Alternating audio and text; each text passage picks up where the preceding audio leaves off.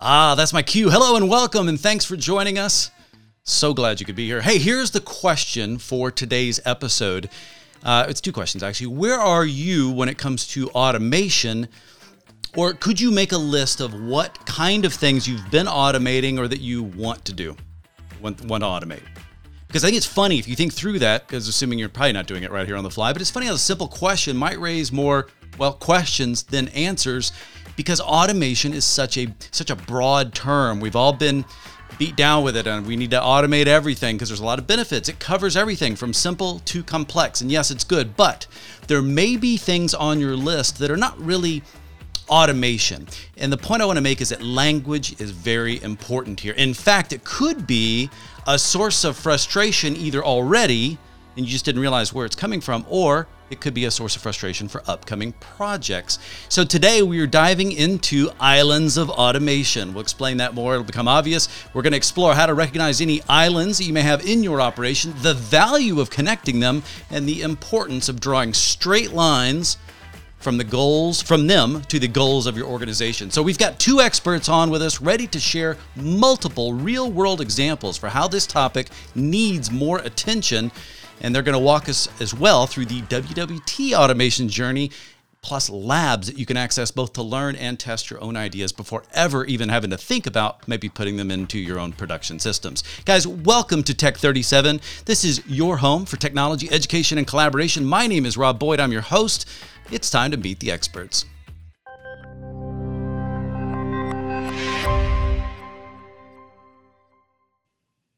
All right, experts, how are you guys doing? You feeling good this morning? Great, thank you very much. Good morning for all of us. That's we just great, became Rob. Afternoon, didn't it? Here for Central Time anyway. Well, I'm going to introduce your formal titles because I want to ask you guys to expand on this just a moment if you don't mind. And we'll start with Philip because I've got you in the guest one slot. So Philip Palmer, your practice, and correct me of course if I get this wrong, your practice manager for automation and orchestration. I get that right? That's absolutely positively correct. Well, how would you describe yourself, though, in your role that's important for today? Yeah, I would describe myself as a enterprise service management best practice and process nerd. Automation to me is really about focusing on business outcomes. And if you're going to focus on business outcomes, it's very, very important to understand some of the basic tenets of that have been around forever around, process management, the underlying procedures, the actions, the tasks that make those things up. One of the stories I've told for a number of years is every single piece of IT that existed in the history of ever has existed to do one thing, which is to automate a business process. And we can look at something as simple as email and go back to the days when, if you're as old as me, I went to typing class and I had to learn how to type a memo and, to, from, subject, date, specific character terms and all those things. And now you look at email and what do you have? To, from, subject, the date is automatic.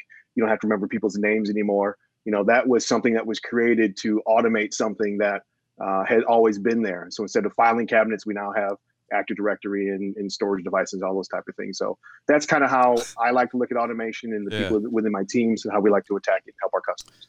Well, darn you, Philip. We meet beforehand to prepare these episodes, but that out of all the stories you've already told me and the analogies and metaphors that you've brought into it, which have all been impressive, I hadn't heard that one. And I also took, because I'm also old, I gotta be older than you, but either way, I'm aging worse. I think that's what I took a typing class and in high school, mainly because it was easy credits for what I was at the high school for the performing arts, but it was, and I still to this day think maybe it was the most valuable class I took because my ability to use all my fingers and type quickly has been of great use in this world we now find ourselves in. But what a great reminder that you make of how we've lost track of how simple automation really is at the core of everything that we started doing from a digitization perspective, to use a much more overblown term. We'll leave it at that. I'm going to come back to you in just a second, but let's introduce Tanner. You've been on with me in Tech 37 before.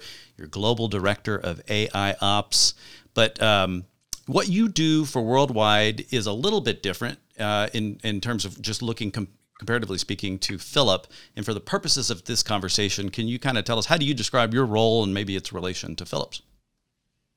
Sure. Yeah.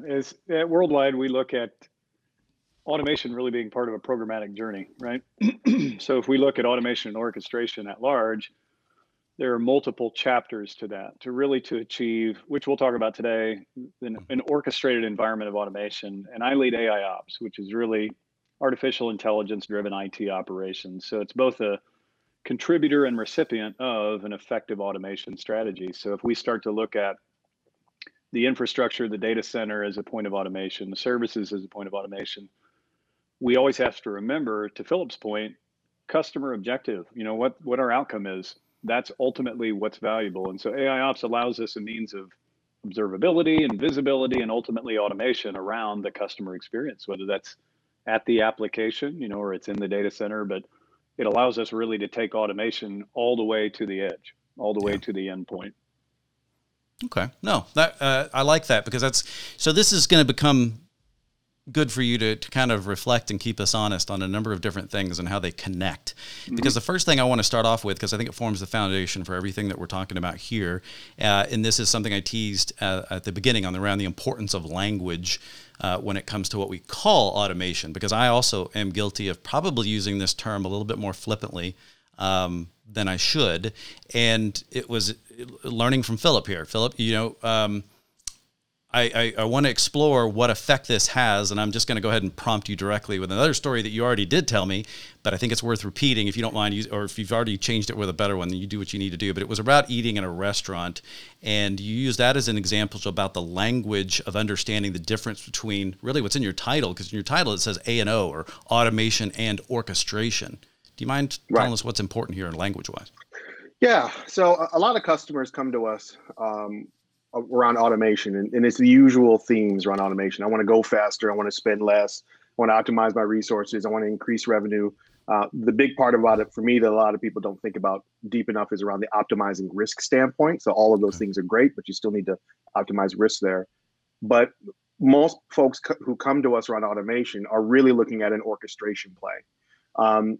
And automation is a very, very large topic. But one of the things that I like to point out is, going back to that process thing, is there are multiple levels and layers when it comes to automation. So, in my, process wonk world, there's like task automation, which is like, checking things off a list. Those tasks roll up into an activity. There's activity automation.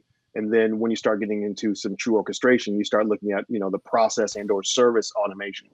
And the example that I've been given for a number of years around that is, back in my old ITIL Foundation training days, when talking about process, it's the same story we can tell around automation. Whereas, have you ever eaten at a restaurant before? And everybody in the world talks about people, process, and technology, but this is a very clear way to kind of articulate that. So when you go to a restaurant, there are three main activities, if you will, when you eat at a restaurant. You seat the guests, you take the order, and then you cook the food, which delivers the outcome to the customer, which is they want to eat. Now, from a service standpoint, there's a whole lot of other things in there other than just delivering that food to that particular customer. But when I'm seating the guests, there's a lot of our technologies that I could use in there to help automate that particular activity of that end-to-end process.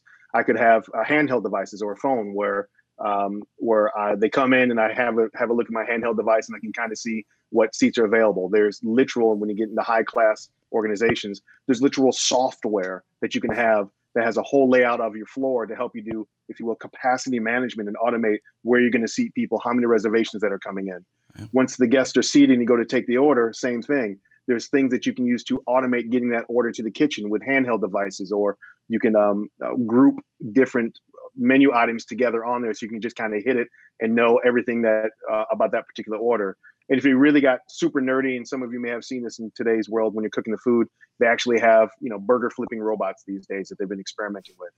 But we can take that all the way back to the beginning. And when you start to bring in technology around these things, and from an automation standpoint, that can even change the game. So in this analogy, I talked about seating the guests, then taking the order. But when you start to bring in different technology and start automating even the order taking process or the order taking activity, that might even flip things around the other way, where you may have walked into a quick service restaurant where now you have a kiosk that you walk up to, where you punch the order in first, and then you yourself shift left. Some of you may have heard that. You're shifting left, the whole seating the guest part, onto the customer, and they can look through your store, figure out where they want to sit, and they can seat themselves.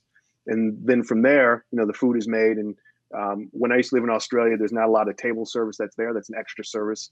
A lot of places you go and you'll get your order at the counter, and you get the little hockey puck that buzzes when your order's ready, and you get up and you get it yourself.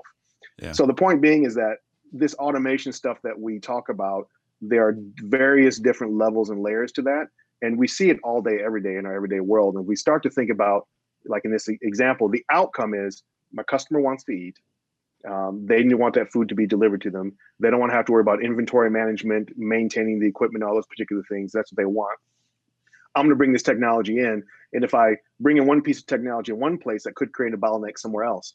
So how do we look across those various activities so we can make sure that things are orchestrated appropriately and give the gains that the people are looking for? Now, the last part of that, I will say from a maintenance standpoint, is if you think about some of the places that you've been to that have these kiosks, now take that, now think about scale. Think about all the different quick service restaurants that might have these little touch pads when you come in, and about all the data that needs to be collected for that for each store. Right. And how do you scale that up, and how do you move that across? And that's a very real business problem that they have and that we have as well across many industries. Yeah, because I mean that stuff's going to tie back in. I used to run restaurants and I was in the hotel business, and it was the food costing and things like this, and being able to adequately project things that had a spoilage, and as well as make sure you're not promising something to customers you can't deliver on because there's a key element missing or something to that effect. I want to bring Tanner in on this because I'm just curious. No secret, you guys at Worldwide are always building and refining your practices in how you deliver services to customers. And Tanner, I know you play a part in a lot of this, and I know, Philip, you could answer this question as well. But as Philip has kind of broken out this notion of it's important to not confuse orchestration with automation because there's two distinct processes. And it sounds like orchestration also becomes the important, potentially missing element for being successful with automation. It's like you have to understand the relationship between them if you're going to be outcome focused, if I'm paraphrasing in an okay way. But Tanner, when most customers come to you guys at Worldwide, do they already know what they want to automate, or are they already on that journey? Where do you find most people kind of coming in? And then Philip, jump in whenever you want in terms of whatever Tanner says, if we agree or don't agree with what Tanner says. For sure. And this is a constant conversation, right? No one comes in. The process would be a lot simpler if people came in and said, okay, we want to automate and orchestrate our environment. The reality is that automation answers some quick questions that are inside individual areas of the business. If we go back to which I mentioned before, but I think it's funny, we talk about automation islands. We have to see the archipelago, right? We need to see what all those islands, all those islands are, because we can't understand the full landmass, right? Yeah. Moving it completely to geography as an example. What we do programmatically is that we assess the levels of maturity in all of those places and the dependency of those things and the business outcome, the customer outcome. Philip said that I can't overstress that point. Whether you're looking at pure infrastructure automation or DevOps or AIOps or service orchestration, all of them must be observed and understood, but they all must be led by the objective to the business, because otherwise you end up in a place where a lot of our customers are, and that is mature, but somewhat, off kilter. They're moving in a direction. They're moving in lots of different directions with their automation expectations. And I think Philip, he said this, but automated chaos is just faster chaos, right? You're creating a wreck quicker with less people and less cost. And if done correctly, the objective-based programmatic approach is probably the biggest impact to the ROI for the business. If I want to know how the business itself can help my customer and not just solve an individual problem, understanding the programmatic dependency and really understanding the whole set of islands, how do we see all of these things, and the orchestration specifically is what allows us to start to stitch and tune to deliver that outcome at the end of the day. Yep. And how does that play, Philip, in terms of if I fundamentally agree that I need to look at the big picture and understand the outcomes to drive this kind of thing, but at the same time, I've got smart employees. In my experience, a lot of automation stems from individuals who are making decisions about making stuff easier for them to do. It's one thing I love about developers, and anyone with that mindset is they're like, this feels repetitive and it's mistake prone. And so they begin scripting and doing the different things that have the capacity to grow into automation projects. If someone's already are you saying that is it dangerous for someone to already kind of have to fight back from that path? Or are you saying that's normal? Here's That's where you normal. can pick back up. Okay. Well, we work with IT people, right? And IT people are curious beings, and they like to solve problems. As a matter of fact, in my experience, when you remove the ability for these people to solve problems and to do complex, cool stuff, that's when they get mad. There's a lot of IT folks who I've run across who feel like they're highly qualified, they know a lot of stuff, but they're basically, their whole day is just, they're handed a shovel and they're told to dig a ditch, right? And they're just, shoveling dirt all day long, but they've got their backhoe license as a really bad analogy.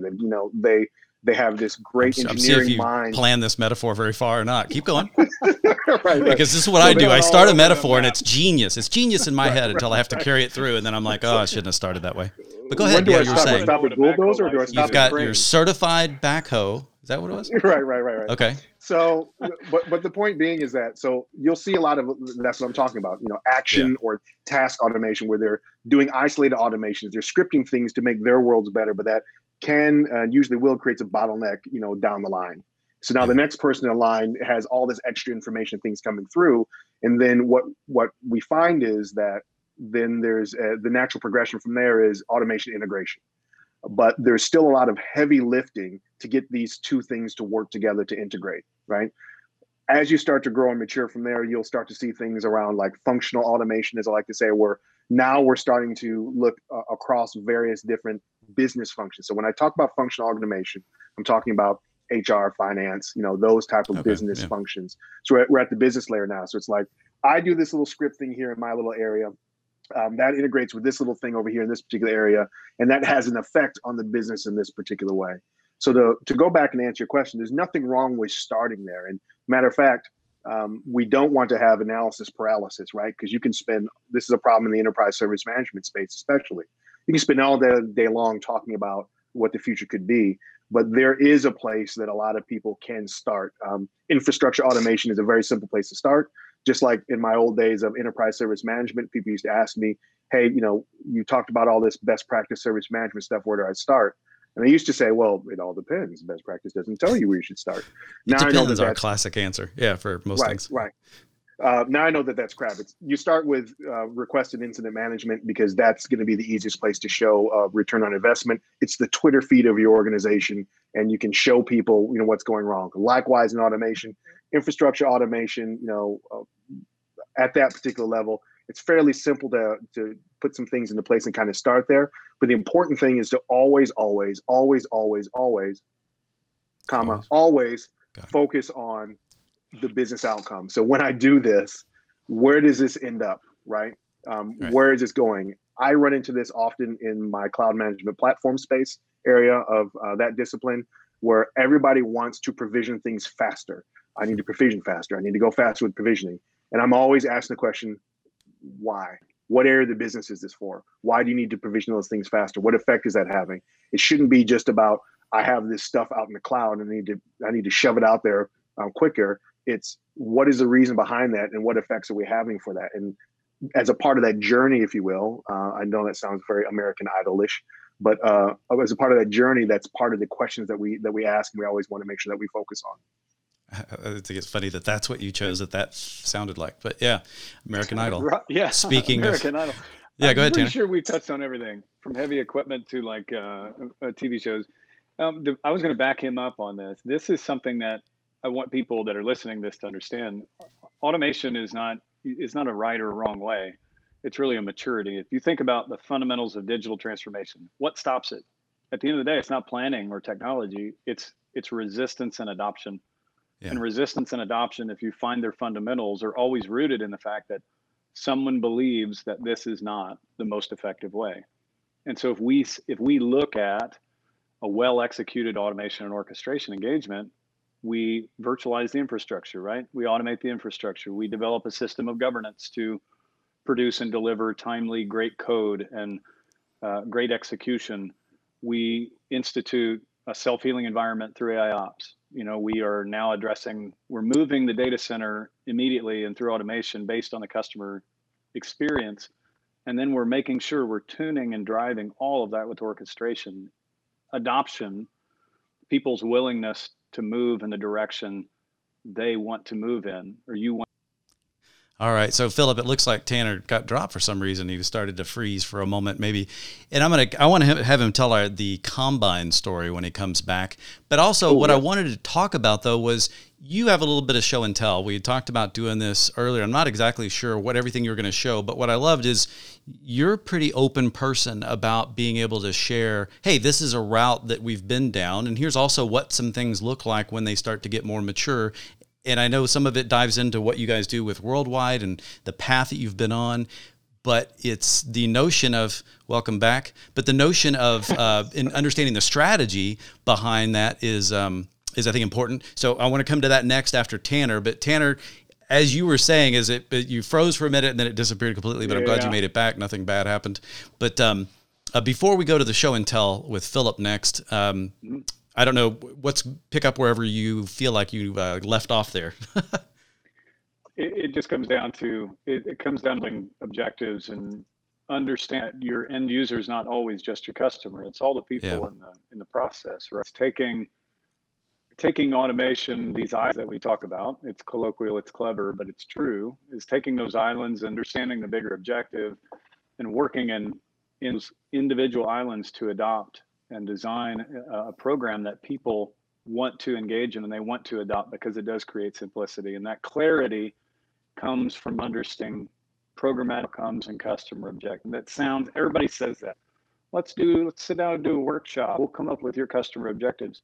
You have to tightly stitch that into your engineering approach. You have to tightly stitch that into your execution and your programmatic approach to automation.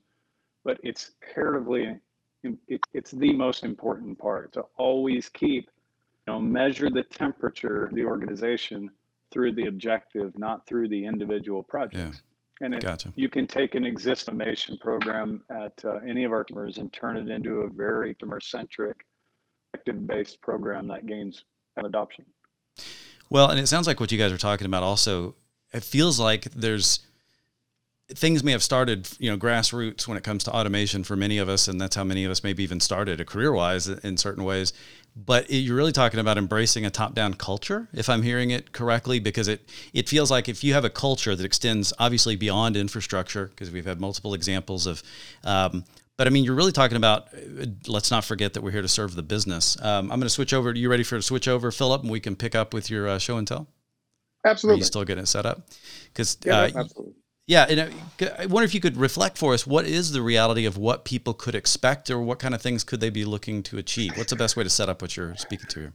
So one of the things is we've got our own journey. So one of the practices under my remit, or that I lord over, depending on how you want to look at it, is the enterprise service management practice, which is predominantly ServiceNow. But we've got a great automation story there as well. So one of the things that I take people to on a digital platform all the time is about our actual story regarding automation and orchestration, showing what we actually did and the automations that we executed over time, and how that saved us, time and money through automating these things, and how many hours are there.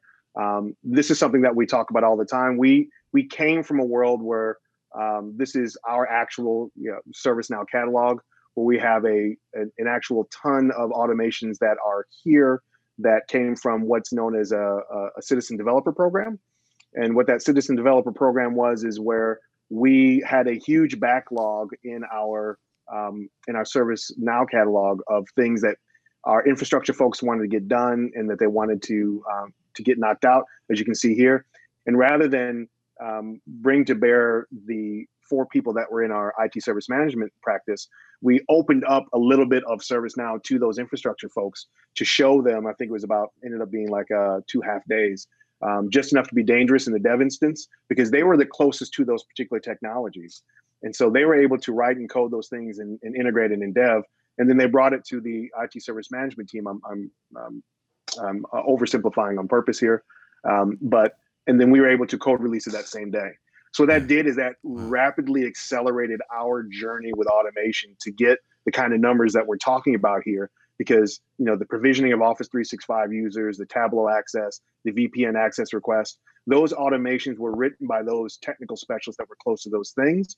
And it was just made real in the service catalog that was in ServiceNow. So now we can just click on a button and have it run. And that way we've got the best of both worlds. The people who understand the ServiceNow side of things can have their cake and eat it too. And the infrastructure folks don't have to sit around and wait for somebody to try to understand their technologies and code it together. And this is a really great example in my definition of really orchestration, tying two technologies together to deliver a specific business outcome.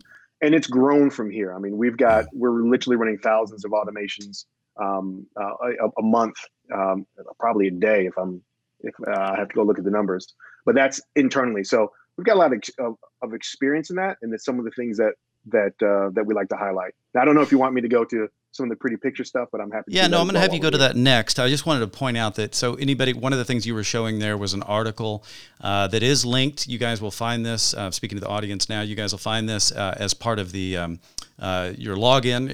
If you're watching this live, which I encourage you to do whenever you can, then you will certainly be watching it through the platform, which is what we've been showing. And everything you're seeing here is available from that platform, including, and as a simple example, is that article, which actually is about WWT saving time with Ansible automation. And you guys have been on this journey for a while. I love the fact that you're willing to expose kind of some of your storylines. Even though the story is beyond just ServiceNow and Ansible as it focuses on in the article, but I encourage everyone to go look at the article, play that video perhaps that you had kind of brought up a little bit there. But there's more behind here. And so, and this kind of highlights, because this is funny, sometimes we save this stuff till the very end and just kind of mention it as an aside. So I'm glad you're taking the time to show this. This really shows where correct me if unless I'm setting this up wrong, but what you're kind of showing here is stuff that that the customers have access to. This is something you guys can interact with them on, right? So WWT.com, it's again, pretty straightforward. WWT.com, you click on the magnifying glass, you can type DBAAS as an example for database as a service. And there's a lab that we have here that anybody can access. The only thing is just your name and your email address. Anybody can access, where you can actually play around with ServiceNow connected to Cloud Assembly, working with Infoblox, IPAM, and Ansible Core to both public and private clouds, and doing that. Now, this is one of my all-time favorite labs that on-demand labs, by the way. This is free again, that my team has put together that shows enterprise service management, cloud management platforms, infrastructure automation, those three of my four disciplines. I got DevOps and containers as my fourth discipline. The reason why I'm so proud about this is it actually demonstrates how truly what orchestration looks like. Now, here's the problem, candidly, that I have with this lab. This talks about ServiceNow, multi-cloud, custom naming, database as a service. But the thing that's missing for me still is, what's the business outcome? So this is a great example of where we can have some fantastic automations that do some great things, but the connection to the business layer, up higher is, I want this story, and one of the stories you're going to be telling is you use this orchestration to deliver this particular example business outcome for a particular business. Right. There's another one in here. Let's see. There's another one here for a CI/CD pipeline. So you can actually come in and play with an OpenShift CI/CD pipeline lab. All these technologies together, hands-on keyboards, get your fingers dirty, play around. It makes it real. You can make a CI/CD pipeline out of a lot of different technologies. So the point being is that you can automate and orchestrate those things. What is your reason within your business for having a CI/CD pipeline? How's it helping to achieve your particular business outcomes? And it doesn't stop with just connecting the nerdy things together. There's got to be a reason for these things. I know, and for this show and the purpose of what we're trying to get across, I'm so trying to hold myself back from wanting you to dive further into the nerdy details on that. But also, Tanner, I'm just curious if you have any thoughts at this stage, because one thing that jumped out at me here is that I also wonder, is it fair to hold you guys accountable for having a business outcome and a demo that's designed to be used by many different people to understand how things work? Or is that just a matter of maybe that's just semantics? If you could have set up a fake customer outcome, perhaps. I don't know, Tanner. What are your thoughts on how to do that right, and what we're on so far? Sure. Yeah, I think that's a valid question. I think that one thing to understand is that the platform, the visible platform that people can come out and see and share our knowledge, it's meant to be a presentation layer of what we have created and labs we have created, but it's also meant to be a mutual conversation. We have gone down a lot of very advanced pathways here automation, orchestration, all of our respective parts of that process, and many, many others. The thing that we try and do at Worldwide that's specific to this platform is that we want to share every step of that journey. So we have labs out there that can real tactical results. We also have the ATC as part of our relationship with our clients, where we can really create test models. So if lab is something that they're very interested in executing, or they want to explore that, we can take that lab and replicate that lab or replicate their environment. That's powerful. When we've talked about a little bit of ops, where we literally try to break environments, because we much prefer we learn how to break them and learn how to protect those things versus doing this in a production environment. It allows us equal parts risk mitigation and equal parts innovation. So it's allowed us to take a lot of these integrations and interoperability and environmental testing for all of these tools, push the envelope with it. So we end up being able to not only deliver great outcomes, but also share all that stuff with people. We went down this pathway. We figured out all of these elements. We figured out how to tie these together, figured out that, you dive and measure business outcome based on these particular elements in this particular lab. So it's kind of a way for our customers to share this journey with us. And all of these things, automation, orchestration, each of their respective part of business, they're all journeys. They're not out of the box execution. So when we show something, yes, we're giving up we're opening act to a lot of detail. But in the same sense, high tide floats all boats, right? We move our customers forward, we move the state of the industry forward. Well, Philip, I wonder, so we've got 5 minutes left. I don't want to make sure, and you're covering kind of what I would have on my list is making sure that we have our calls to action, and I'll just be upfront. Now, we want people to reach out to you guys with questions about their automation journey, understand that you guys are good at handling the ill-defined questions and helping shape them, and you've got various programs to do that, and you're showcasing some of the tools in which you do that. But what's most important that we want to make sure we cover here before we depart? The most important thing for me as an enterprise service management nerd is again, it's focusing on that particular business outcome. It's okay to automate stuff, and that's perfectly fine. But don't forget that getting something automated is a lot of times the first step. There is no one and done with automation. Once you get that thing automated, once you've written that script, it's the like the build the pool versus maintain the pool analogy, right? Yeah, and so there, right. Sorry. One of my oldest best friends, when I lived overseas, said, if you want to know what it feels like to own a pool, go outside the front of your house in the morning and throw $100 bill in the air every day. Right. Yeah. And so there's the cost of maintaining those things on a day-to-day basis. And then there's also the question around, not only the business outcomes, but is this going to be viable or sustainable long-term? So the world is changing, technology is changing. So the big key takeaway that I would have is, always make sure you focus on the business outcomes, and always ensure that you understand the effort that's going to be involved long-term, because it's not a set it and forget it kind of scenario. There's still upkeep and maintenance and the toil that's going to come along with that. A lot of times it makes sense just to kind of pause for a second to think about how those connections work, and what's going to be the best way to move forward for the long term, not just for now.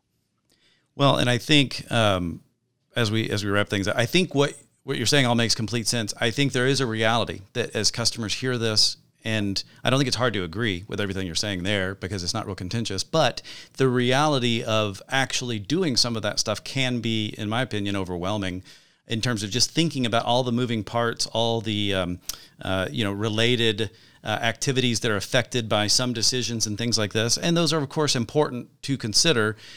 But to make sure we're clear, I want to call out, there are links to this for those of you watching the show on the platform, which is how we encourage you to do it in case you're watching this as a replay, months previously when the Oscars are, redistributing this for the award ceremony or something. You guys have a briefing and a workshop. The briefing, Enterprise Service Orchestration, and then on the workshop, you've got Enterprise Service Orchestration Envisioning Workshop. Do I have it correct? The briefing is a bit more low key and it doesn't require as much interaction, but the workshop perhaps is a little bit of a deeper dive where you're getting a kind of personal exchange of information so that you can make tighter recommendations. Is that an okay way 100%. to put it? Okay. So the enterprise orchestration briefing is very similar to the conversation that we're having right now, where we talk very high level around islands of automation. We talk about a general maturity curve of automation. It's the whole idea is to try to figure out, is to meet you where you're at, if you will. So where are you at right now? What are you thinking about? That's the briefing. When we get into the envisioning workshop, that's to figure out where do we go next. Okay. So you might have some senior executives or some people in your organization that don't necessarily understand enterprise service orchestration or kind of where to start or what it all entails. That's this year. That's the enterprise service you can help with that briefing. too. So the explanation to other members. Okay. Other people on that side. Okay.